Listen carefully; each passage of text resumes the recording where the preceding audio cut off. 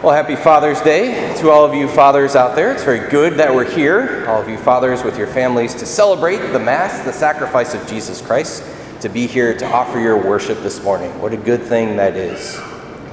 I was listening this past week to a radio show. They were talking about Father's Day, and it was four guys, basically, and they were recounting some of the lessons that they had learned from their fathers, and they were saying all kinds of stuff. So I started to think about the lessons that I've learned from my father in my life. I have a very good father, very blessed in that way. And so I learned many things from him. Learned how to be disciplined, learned a good work ethic, learned right from wrong, how to be courteous, how to compete, how to be a good sport. All of these great lessons that a man should learn from his father. And yet, as I was thinking about it, one thing stood out more than the others. This is a lesson that I learned from my father, mostly through his example, and it was the importance of getting to Mass every single weekend. Growing up, my siblings and I always got to Mass. My parents always took us, no matter what, whether we were traveling, on vacation, sports, whether we felt good or not, whether it was bad weather, didn't matter. We were always at Mass. And this served to teach us that very important lesson of the importance of what happens at Mass, to participate in the sacrifice of Jesus Christ, to receive him, body, blood, soul, and divinity in the Eucharist. And of course, it was very important for us to learn that lesson, but I think it was even more important for him to teach us that lesson. And here's what I mean by that. I found a study that was done by Swiss researchers. They were basically trying to find the correlation between parents' practice of the faith and how their children will grow up practicing their faith. So what they found is that in a family where a father and mother both regularly practice their faith, 33% of those children will grow up to regularly practice their faith. 41% will grow up to be irregular in their faith, and 26% will not practice their faith at all. So that's kind of the baseline there. 33% regular, 41% irregular, 26% no practice of the faith. And then they found in families where the mother practices regularly, but the father is either irregular or non-practicing, the percentage of kids that grow up to regularly practice their faith is 2 to 3%. Irregular is 37 to 59%, and no practice of the faith is as high as 61%. And let's look at it from the other way. In a family where the father regularly practices his faith, but the mother is either irregular or non-practicing, the number or the percentage of children who grow up to be regularly practicing their faith jumps up to 38 to 44%.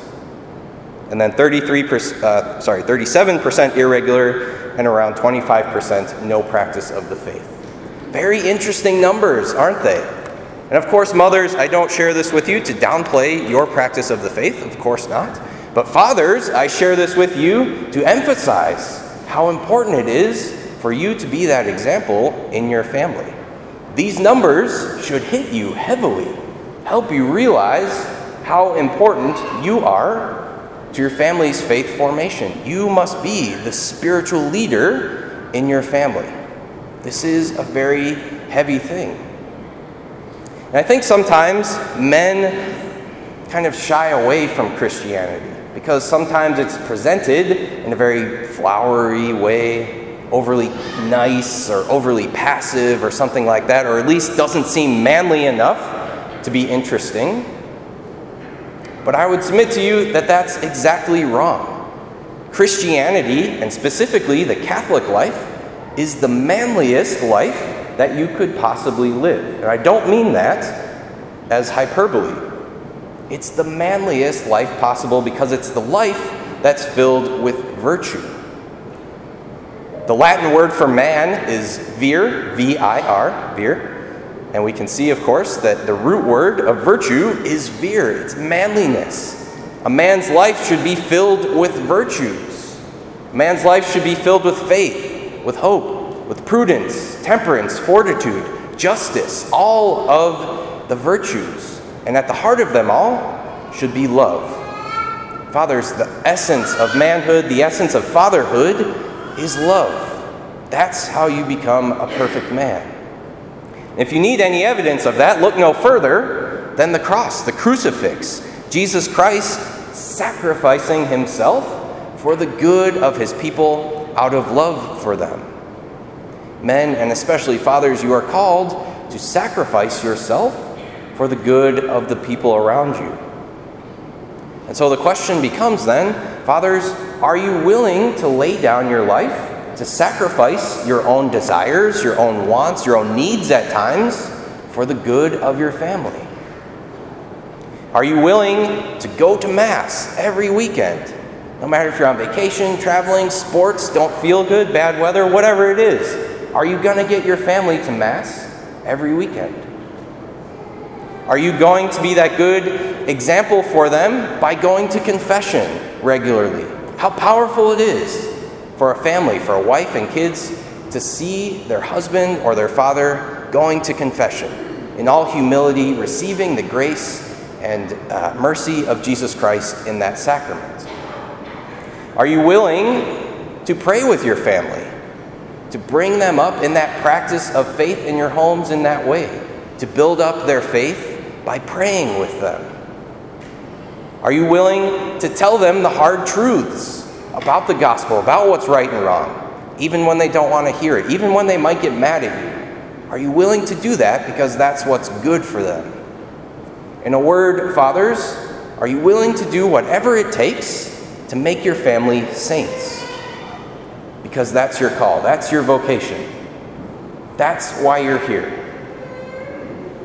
And as St. Paul reminds us in the second reading today, all of us are going to have to appear before the judgment seat of Christ. At the end of our lives, we're all going to be judged. We're all going to have to answer for our vocations. I'll have to answer for the way I've been a priest. Mothers, you'll have to answer for the way that you've been a mother. Fathers, you'll have to answer for the way that you've been a father.